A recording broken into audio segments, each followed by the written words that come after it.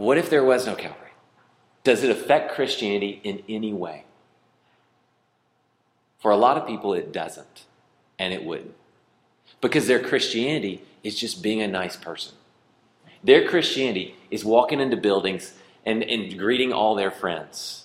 And all of them sitting around and telling them how great everything's going in their life and going and having play dates with their friends and neighbors and all this stuff. And that's what Christianity is becoming in so many ways. And the blood of Christ that was poured out at Calvary is being taken away. And when we lose that, we'll lose our compulsion to worship. When you stop looking at Christ on the cross and stop to consider that that was in your place, you will not be able to worship. What's the point of worship? You'll listen to a good teacher. You'll follow some ethical, moral code of how to behave, but you will never, ever come to a point of worship until you see Christ on the cross and see his blood spilled for you. Not for everybody, for you. And if it never becomes intimate to you, it will never become worship. So I want us to consider this. What do we do with this? So as we go through this text, I want us to consider, what are these Hebrew believers, first century Hebrew believers, what are they experiencing when they talk about Christ? What is it their understanding of this? All right, let's review real quick where we've been. In Hebrews 1, we've said that the letter to the Hebrew people, this was a letter that continues to say, Jesus is better. All right, what comes next is always better. Okay, if we had something, now we have something new and what? New and better, new and improved, right? Well, it's always the advertisement. It's new. Do they ever say, it's new, but it's not really as good as it used to be? Okay, now, there's new music out there. Is it better than it used to be? No, the oldies are the good stuff, right? Even Lucas agrees with it. I got a young buck back there saying it's better, all right? But what happens when you come out with a new cleaning product? Does anybody ever go, it's new and not as good as the old stuff used to be? All right? I mean, we had New Coke, right? Anybody remember New Coke? So you young bucks, y'all don't remember that. We had New Coke, and what happened about 5 minutes after it hit the market? Get this junk out of here. Bring back the classic. Well, that's not what Christ was. Christ is better. Anything that happens new or later is always better. So the prophets came along, and God spoke through the prophets, and then he spoke through his son, which is better. Which is better, the prophets, the servants, or the son? The son's always better. Then we had the angels. Angels did some amazing stuff. I would love to be an angel, but listen to me on this. You do not become an angel when you die. Just want to clear that up. That never happens. It never will happen. It never has happened. Angels are angels. You're people. You're a people, and you're going to die, and you're going to go to heaven, and you're going to be people when you get in heaven. You're never going to be an angel. I wish I could say, because it would be cool, because you get to ride horses, and you get to fight in battles, and you get to do amazing stuff, and show up in bushes that are on fire. All right? It says in the text that the angel was in the burning bush. All right? So these angels, they get to give law. They get to show up and scare donkeys. All right? Balaam gets scared. Why? Because a donkey is there with a flaming sword in his hand. And the donkey's like, I'm not going that way. All right? And that's when the donkey got beat up, and the donkey actually spoke to Balaam. All right? It's a great story. But the angels get doing stuff. And they're doing stuff all throughout the Old Testament. But then Jesus comes along. And the author says what? Jesus is better. To which of the angels did he ever say, you're my son? You see, it's always an elevation. Jesus comes along, and he's better than that. And he asks the question here, how will we escape if we neglect such a great salvation? How will we escape if we don't listen to what Jesus said as opposed to what the angel said? If we just listen to the law, it's not going to get us where we want to be. We've got to listen to what Jesus said when he was here, when he talked about how his blood covered our sins. All right? How he was going to die in our place. So the angels are great, but Jesus is better. The prophets are better. And today we're going to talk about the sacrifice. The sacrifice of Jesus is better than the sacrifices found all throughout the Old Testament. Okay? So we've got about 2,000, 3,000 years history of the Jewish people offering sacrifices. Now, when does this begin? Can anybody tell me when the first sacrifice was offered up according to the scriptures? Anyone? Noah. Noah gets off the boat, and you got to love being an animal. All right? You've been an animal. You got on the boat.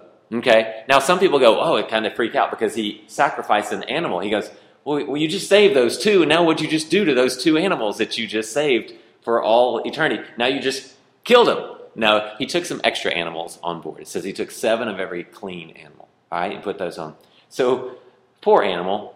He's been on the boat for like a year, all right, getting seasick, all right, the monkeys are over here and the elephants are over here and all this stuff are over here, and all of a sudden you're thinking, yay, land, all right, little muskrat or whatever it was out there kissing the ground, yay, I'm good. And Noah goes, come here, little buddy.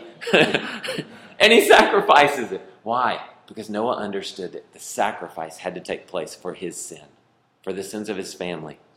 That sacrifice is the way that God propitiates. Big word right there, all right? Everybody got this word? To propitiate is to make a payment, all right? It's when you get that ticket, when you get that speeding ticket in Washington, D.C. Did you pay it? Good, all right? So, sorry, that just hit me. I was like, oh my goodness, we do have one of those, all right? Yeah, Ashley, crazy driver Ashley up in Washington, D.C., just doing donuts in the middle of interstate. All right, got a ticket. No. She was speeding, and she got hit by one of those camera things up there, all right, in Northerners, all right? She got hit with those, and we got a ticket. So we were enslaved in sin. We were sort of in condemnation to the, Baltimore, Massachusetts, Chevy Chase, Maryland Police Department, all right? So we had this thing holding us over us. But Ashley wrote a check, and now she made an atoning work, a propitiating work was paid. So now we no longer have that. We no longer have that hanging over our head as long as the check clears. Right? So that's the key part. All right? But that's the idea. So Noah said, I've got to do this. We get to Abraham. Abraham offers sacrifices. Who is Abraham's sacrifice? Who is he about to sacrifice for his own sin? His son, Isaac. God said, I'm going to test you. I want you to go, and I want you to sacrifice your son as a burnt offering. We're going to look at what you have to do to a burnt offering here in a second, because I want you to see this. And what does he do? He takes his hands, and he goes to his son, and he literally places his hands on the head of his son. What's that doing? What does that communicate? What is that showing? He's taking his hands, putting them on the head of his son.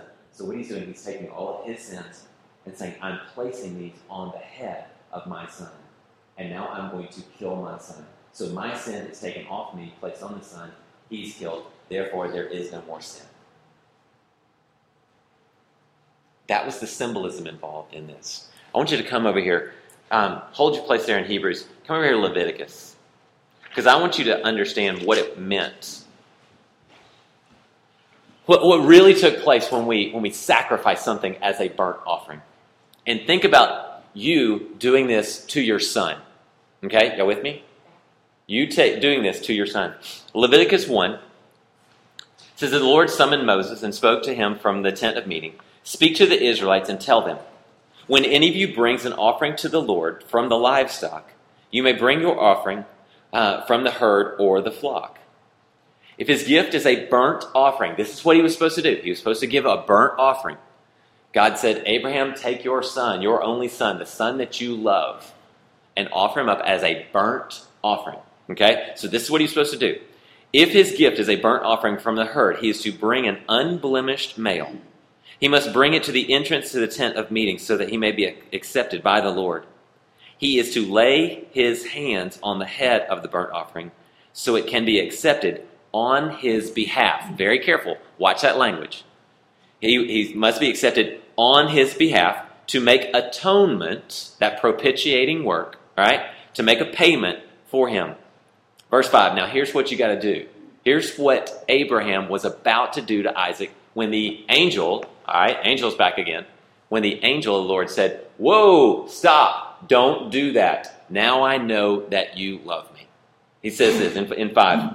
He is to slaughter the bull before the Lord. Aaron's sons, the priests, are to present the blood and sprinkle it on all sides of the altar that is at the entrance to the tent of meeting. Then he must skin the burnt offering and cut it into pieces. The sons of Aaron the priest will prepare a fire on the altar and arrange the wood on the fire. Aaron's son, the priest, are to arrange the pieces. Hello, the pieces of Isaac. The head and the suet, or the bowels, on top of the burnt offering, or the burning wood on the altar. The offerer must wash its entrails and shanks with water. Then the priest will burn all of it on the altar as a burnt offering, a fire offering of a pleasing aroma to the Lord. Do you know that's what Abraham was about to do to his son? And this is the system God set up. God set up this system of offering sacrifices. All right? And he gave the law to them. We keep going with this. Over and over. On the Day of Atonement, they come and they celebrate this day where the bull would be killed for the blood of the priest, and then the bull would be killed for the blood or for the sins of the people. And then they would take 2 goats and they would kill 1 goat and sacrifice the 1 goat for all the sins of the people. They would take another goat, and the priest would put his hands on the goat. And it would place all the sins of the people, and it would send them out. This is where we get our idea of a scapegoat. It comes right from Scripture. This scapegoat was sent out into the wilderness, taken out into wilderness to die. So literally the sins of the people were being removed from them. And for the briefest moment, for 1 second of time, there was no sin on the head of the people of Israel. Anybody know what that feels like? Can you imagine? Once a year you come together and all your sins, all the burden of your sin has piled up. And for 1 moment, the blood of these animals was sacrificed and it was spread out. And the goat, you see it go off and everybody's like, yay, our sins are gone. We have no sin on us. And then we get prideful about not having sin on us. And dang, we're right back into the middle of sin again. And we've got another 365 days before we do this Yom Kippur, this Day of Atonement. And we come back and yay, we're good. It's no more sin. And all of a sudden you stump your toe and you say something and you're like, I'm back again. I got sin on me again. So they would do this year after year, day after day after day. So they would offer sacrifices to cover their sins. But they would kill animals. They would kill animals to cover their sin. Psalm 51, what I read. David hits a moment and he goes, God, you do not delight in sacrifices. There's a chink in the armor here. There's a chink in the armor of this sacrificial system because the king, David, a man after God's own heart, looks at this and goes, I should be able to just offer up a bull and I should feel better. I should feel redeemed. I should feel ransomed away from all this guilt. But I'm burning this cow. I'm burning this sheep. I'm doing this and I offer up this sacrifice and there's something missing. I can't just kill this animal and feel better. It's not working for me. And there's this moment where King David goes, you don't really like this stuff, do you? All along, our religious people, our priests are saying, if you sin, just come, offer up a cow, offer up a bull, offer up a goat, all better. You should feel good about yourself. And King David looks at that sacrifice burning, and he knows his own heart, he knows his own sin, he knows that is not enough. There's no way that's enough. There's no way you accept that, God. There's no way you delight in that sacrifice. And there's this moment of hesitation where the Hebrew people separate religion from reality. And they know that's not enough. That the blood of an animal cannot cover the sin of a man. And this is when the foreshadowing begins to start. And we start to see the pictures of the Son of David, the one who will become flesh and die in the place of other flesh. And it's all going to change in this moment, okay? So let's go to Hebrews 2, and let's read through this. Like I said, you've got your sheet. You can work off that if you want to. Like I said, I broke it down a little bit so to make it a little easier to see what they were writing. And again, let's remember, this is about 60 A.D., all right? It's about 30 years after Christ has died, was resurrected, all this. The fervor for the Christian movement in the Jewish sect was very strong. But at the end of about 30 years, the persecution starts to hit hard. All right? And it starts to get tough. And so that's the purpose of the letter to the Hebrews. It's to encourage them. It's to say, don't drift away from Christ. Don't slide by and sort of roll back into sort of this Jewish mentality, this Jewish practice. Don't roll back and go, oh, you know what, those sacrifices. As long as we had the sacrifice, we felt good about ourselves. We could check our box off. And we didn't just have to rely on this guy that died 30 years ago. So the whole point of the letter is writing to them saying, look, Jesus is better. Jesus is better. Don't slide back into what you had. Okay? So let's read a little bit. Hebrews 2. I'm going to start in verse 9 there. You say, but we see Jesus. But we do see Jesus. Made lower than the angels for a short time, so that by God's grace he might taste death for everyone. Who? Everyone. Who's left out? So when you use the word everyone, it means how many people? So everyone, right? So we're saying everyone?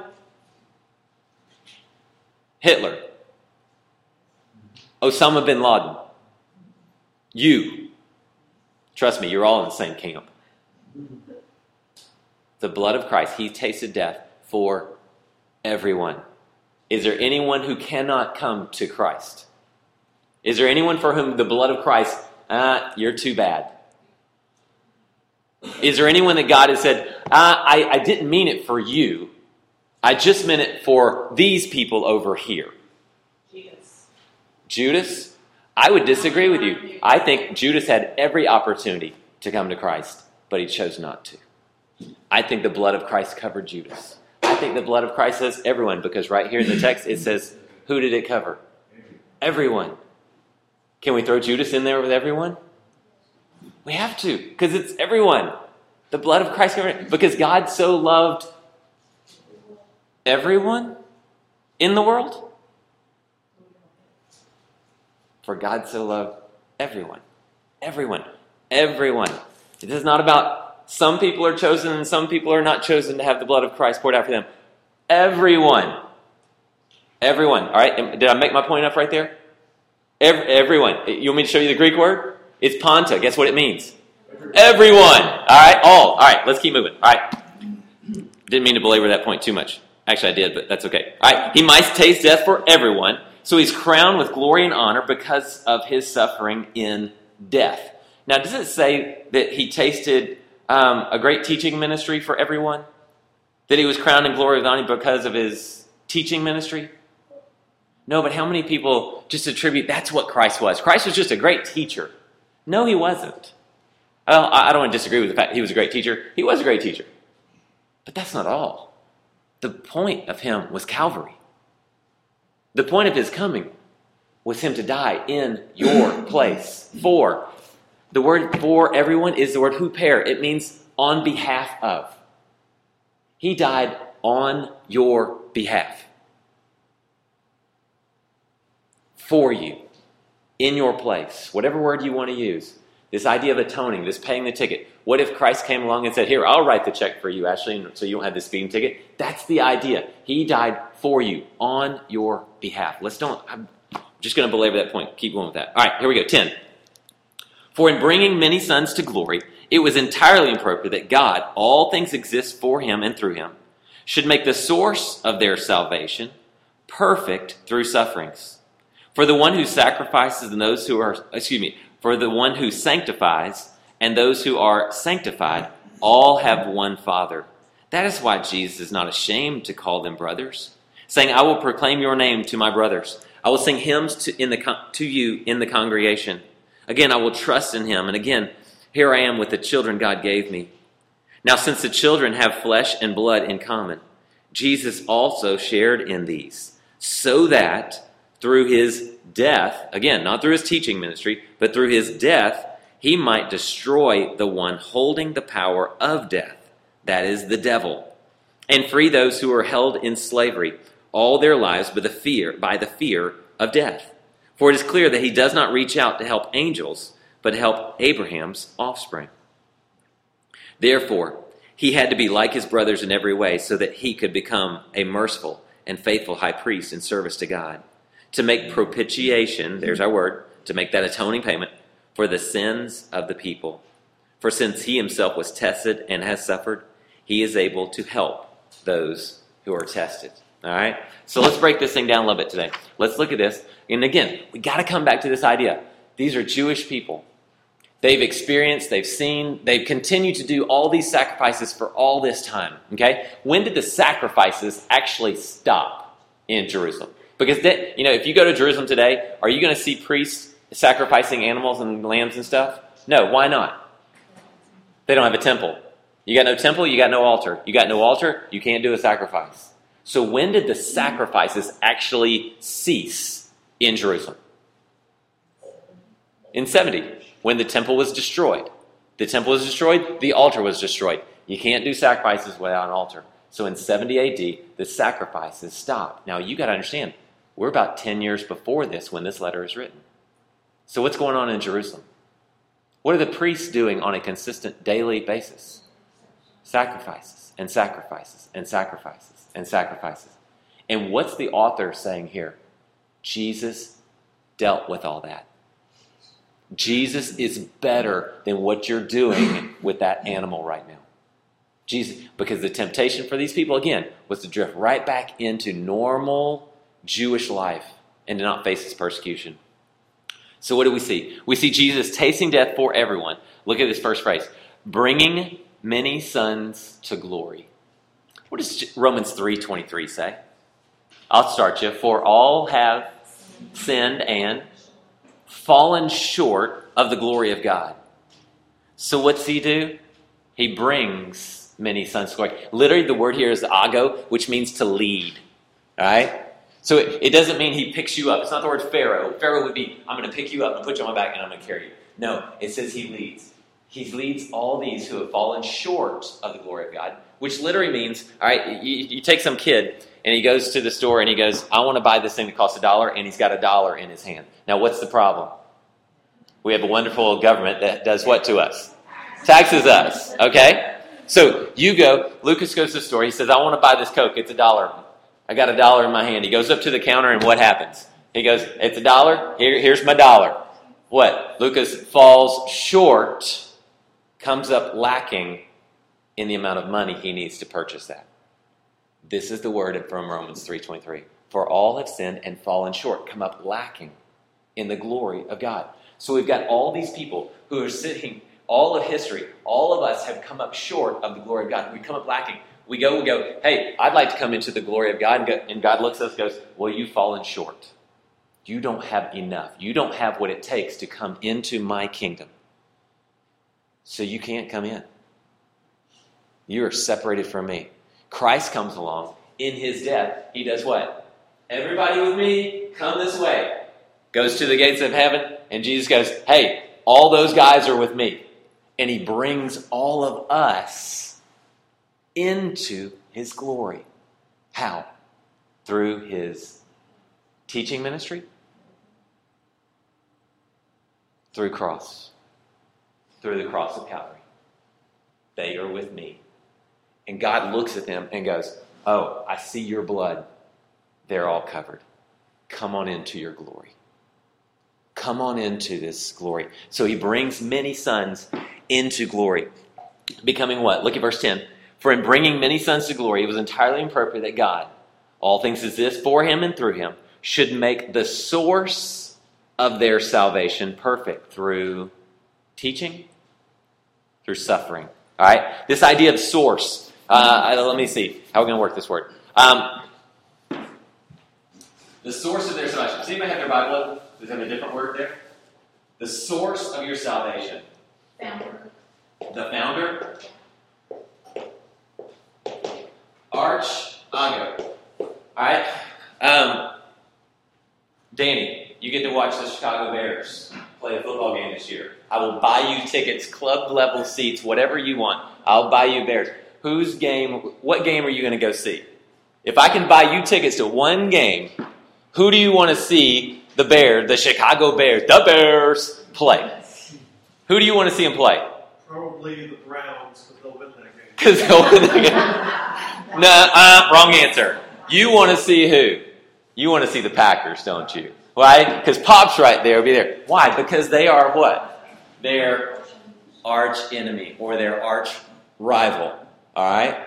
North Paulding is going to play East Paulding in a couple of weeks, right? And who's going to be at that game?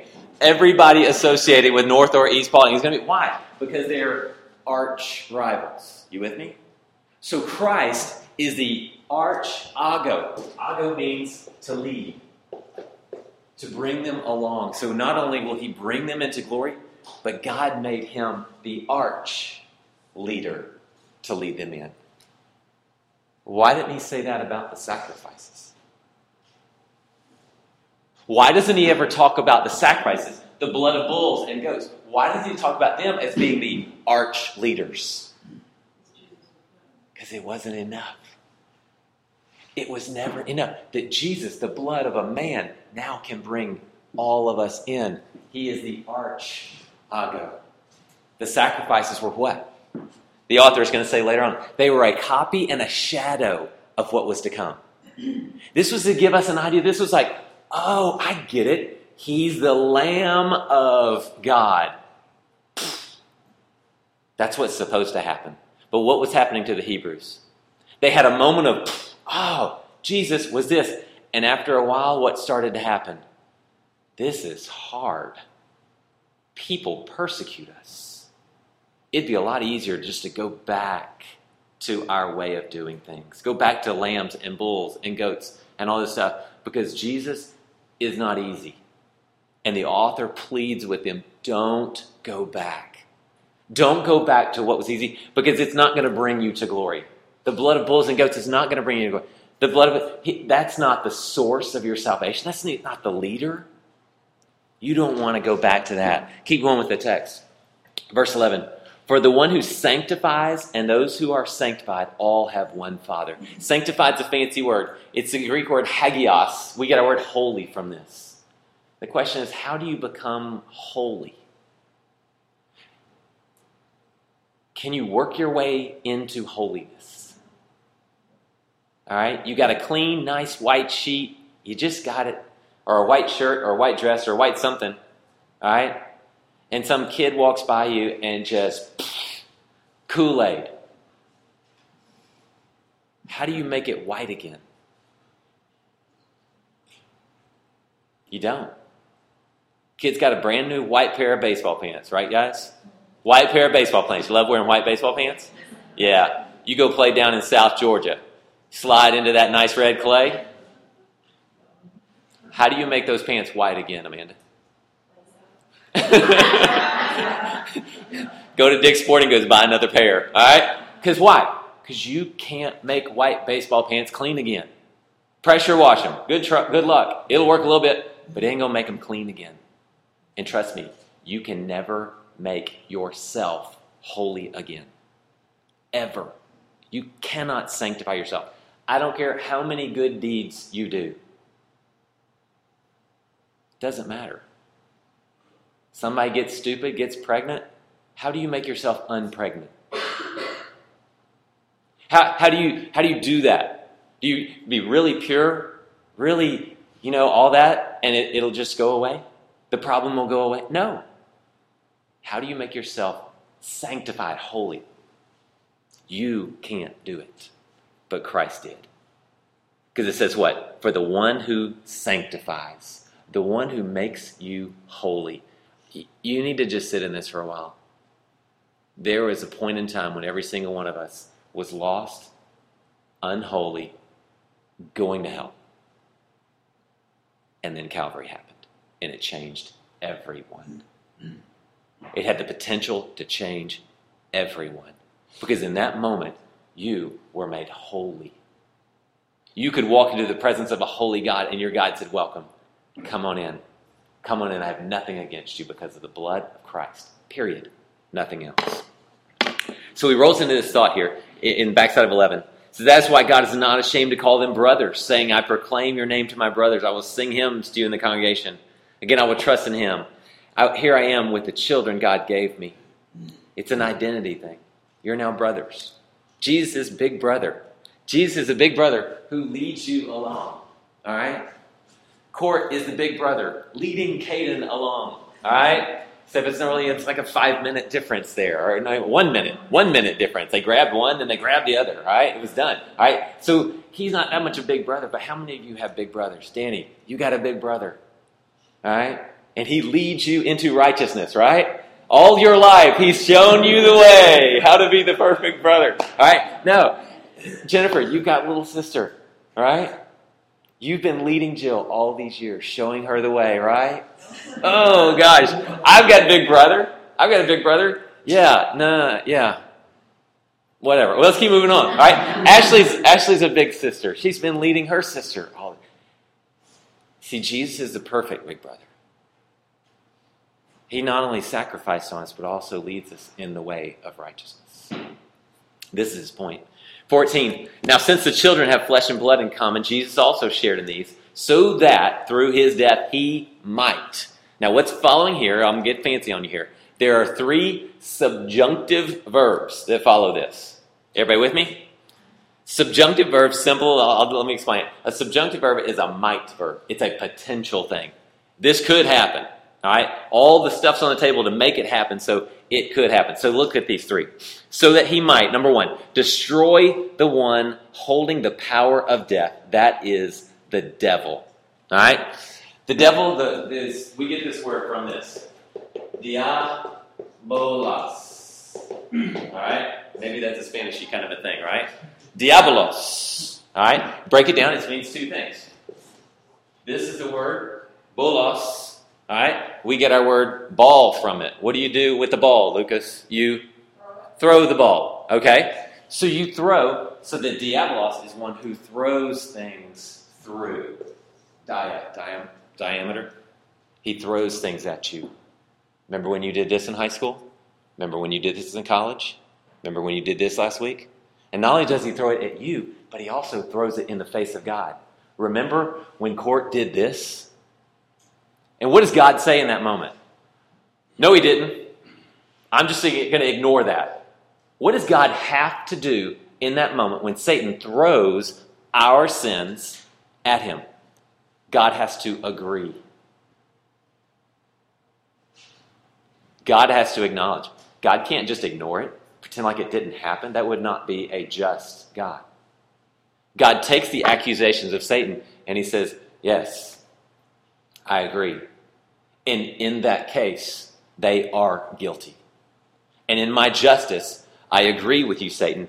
They are guilty, and I must punish. There is a punishment there. And the judge then says what? But my son is going to be the one who takes the punishment, not them. You see, that's what Christianity is. It's not about being nice, it's being forgiven. It's being propitiated for. A payment is made in your place. So he does what? He does what to Satan? He does what to the DA who's throwing this accusation against you? All right? Yes, you're right. He did do wrong, but my son died in his place. So your argument has no effect in this courtroom any longer whatsoever. And what kind of message is this to a people who's been killing goats and doves and bulls for 1,500 years? Did they ever go, it's done, it's over. I sacrificed a goat. No, can you imagine the psyche of the Jewish people? Like David did. David watches this goat or this bull burn in his place, and he's going, there's no way that's enough. There's no way God takes that in my place. And so the Jewish people for all these years have had what? This whole psychological doubt thing of, how can that pay for me? How can I be made right by that? And Jesus comes along and says, I will do it. I will die in your place. And once and for all, the people can go, now I can trust in that. So what does he do? He destroys the one holding the power of death, the kratos of Thanatos. Kratos, we get our word democracy. Means what? Rule by the people, or authority within the people. So this kratos, this power of death that's been held over us all these years, it's gone. What about Barabbas? What happened to Barabbas? Barabbas is there on the day of the crucifixion, all All right? I always say he's the one person that really, really could have gotten what it means to have someone die in your place, to be propitiated for the substitutionary atonement, all these fancy seminary type words. Barabbas is there. He's there. He's under arrest by the Roman people. The Romans are about to do what to him? What's about it? I mean, there was a cross available for Jesus. Remember, they didn't arrest Jesus until about 2 a.m. They didn't bring him to Pilate until the next morning. They had a third cross. Guess who that was for? That was Barabbas' cross. Barabbas stands before him. He says, all right, I will let one of these guys go. I will release them. I will free them up. I will help apolutrosis. They'll let them go away for free. And what happens? The crowd says, give us Barabbas, give us Barabbas. What do we do with this Jesus guy? Crucify him. So what happens to Barabbas? In the eyes of the Roman government, what happened to Barabbas on that day? What happened to the accusation against him? Absolutely gone. How did Barabbas walk out of the Praetorium that day? Did he kind of look over his shoulder, waiting for his sins to catch up with him? I love the way the Passion of the Christ portrays this. Because he's like crazy, goofy guy, all right? But he walks out and he looks at one of the guards and he kind of gives him one of these like, what are you going to do to me? What are you going to do to me? Because you've got nothing on me now. That's exactly what it means here when he said Christ destroyed the power of the one who's throwing these accusations against you. They're gone. And so you look in the face of the devil and you say, go ahead, accuse me all you want, but I am covered by the blood of Christ at Calvary. And you can't touch me anymore. That's what Christ did at Calvary. Keep going with the next one. To destroy the one holding the power of death, that is the devil, and to free those held in slavery all their lives by the fear of death. Do you feel the dread of this? Do you feel the dread of relying on bulls and goats, the blood of bulls and goats, going, when I die, I'll just go and say, hey, the blood of bulls and goats, that's what saved me. And like David going, I just don't know. So what was this? When you die, what happens to you? This fear of death, this dread of death, and it holds you in slavery. I want you to look at a passage. Come over here to Daniel 12.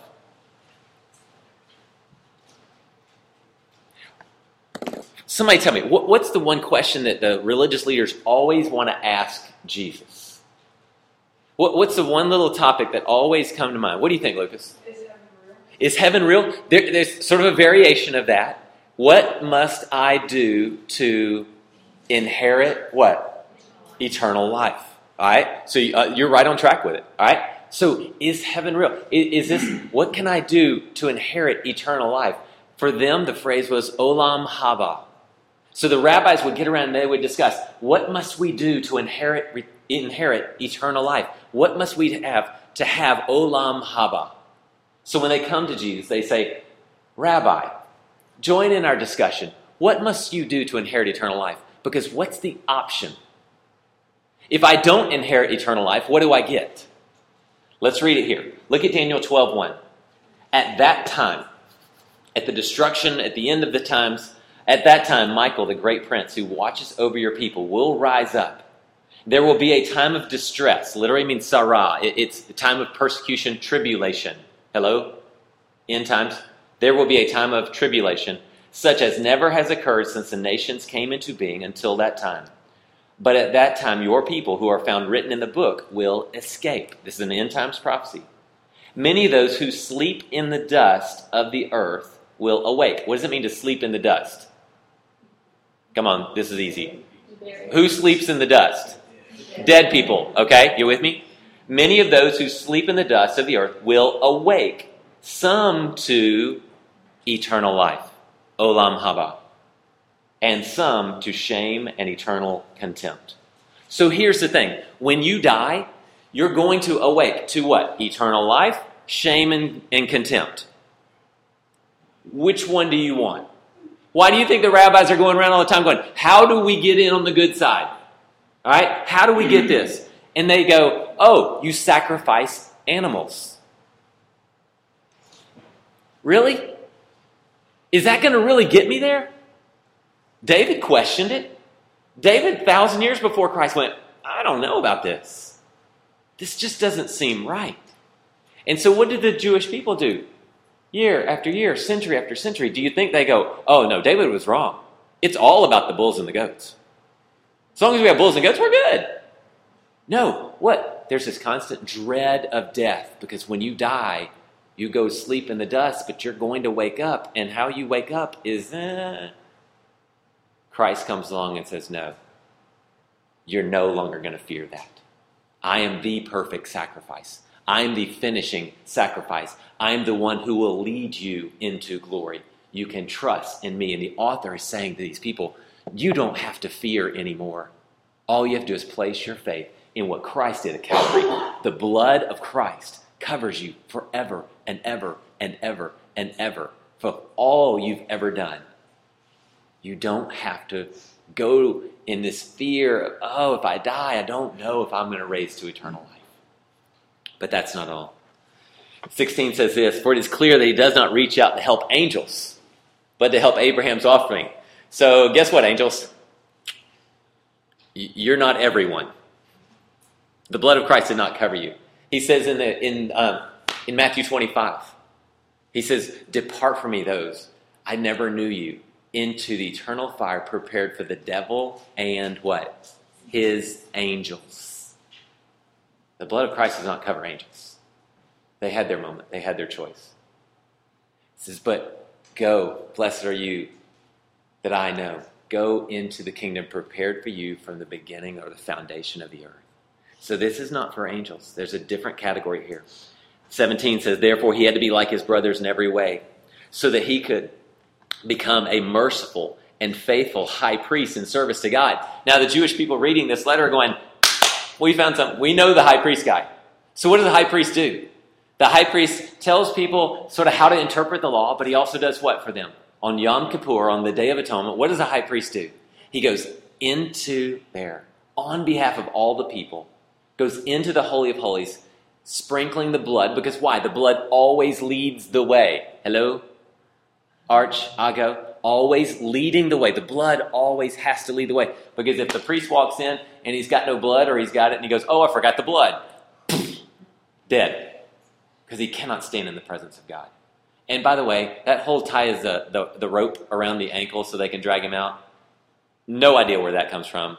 There's nothing anywhere in any text. It's something some Sunday school teacher made up, and it's just been pushed for about 100 years now. Okay? So if he died, he died. Everybody went, I'm not sure what we're going to do now. Okay? But blood always led the way. Why? Because you're not holy without the blood. And you cannot stand in the presence of holy God because you have fallen short of that glory. So therefore, he had to be like his brothers in every way, becoming a merciful and faithful high priest in service to God. Maybe your text says, before God. He's the one that comes before you. He's the faithful high priest who comes with his own blood and says, I've come into your presence, God, and I'm bringing these guys with me to make propitiation for the sins of the people. Which people? Did it say to make propitiation for the sins of the elect? No. It says the people, literally the laos, or the laity. All right? To make propitiation for the sins of the people. You can tie this back. Why did he die? Who did he die for? For the elect? No, he died for everyone. Panta. Everyone. So to make propitiation for the sins of the people. To make this atoning payment. In Luke 18, Jesus tells a story. He tells this parable. He says there were two men who came up to the temple to pray. He said one man was a Pharisee, and he came up with all his royal garb and all of his big boxes on his head and all these stuff. And he stood before all the people, and he stood on the corner where everyone could hear him, and he prayed, God, I thank you that I'm not like those people over there. I thank you that you made me this way. I thank you that I fast all this time, and I do all these great things. You're so lucky to have me, God. And another man, I get the picture. He's almost like crawling up the steps of the temple. He's a tax collector. And the text says he wouldn't even raise his eyes. He couldn't bear to look up. And he said, make propitiation for me, God. Now, your translation, what you've heard all along, he says, have mercy on me, God, because I'm a sinner. But literally what he asked was, make an atoning payment for me, God. It's this exact same thing. Make propitiation. I can't approach you. You got to make a propitiating payment for me, God. And God said, okay. And he did. You see, you have to come to a point where you're just like that man. You see, Christians are not people who kind of go along with the whole Jesus thing. Christians, true Christians, are people who have been on their face, who've crawled up the steps of the temple, who cannot even bear to look up because they understand the weight of the sin in their own life. They realize how far they've fallen short of the glory of God. And they plead with this holy, righteous Creator God, God, will you please make an atoning payment for me? I can't make it myself. And they plead with this, and they beat their chests with it, and they are weeping and they're crying because they know their condition. They know the lostness of their condition. And they look up and they kind of just, God, please do something for me. Do something on my behalf because I can't do it myself. And God said, okay. And he nailed his son to the cross. And the blood of Christ in that moment made a propitiating payment for every single human being that's ever breathed. Every single human being who's ever been brought to life in that moment had the blood of Christ cover them as a propitiating, atoning work so that they could be led into the presence of the glory of God. So take Calvary away from Christianity. And what do? All you're left with is a bunch of nice people who are going to hell because of their sin. Because he was the atoning payment for each and every one of you. The blood of Christ covered you, took you out of your condition like the tax collector could not raise his hand. Just please do something for me. And God said, I love you so much that I will. God loved you so much. You have a love from God. It's in the Hebrew, it's the hesed of God. This love that you could never imagine earning on your own. That's the way God loves you, in a way you could never possibly imagine. Paul says this, that someone might possibly dare to die for a good person, but for a righteous person. But he died in your sin. And Paul is amazed at this love and this blood that was poured out for you. If you never identify with the tax collector, crawling his way up the steps of the temple, pleading, God, please do something for me, you'll never be a true Christian. Let's pray.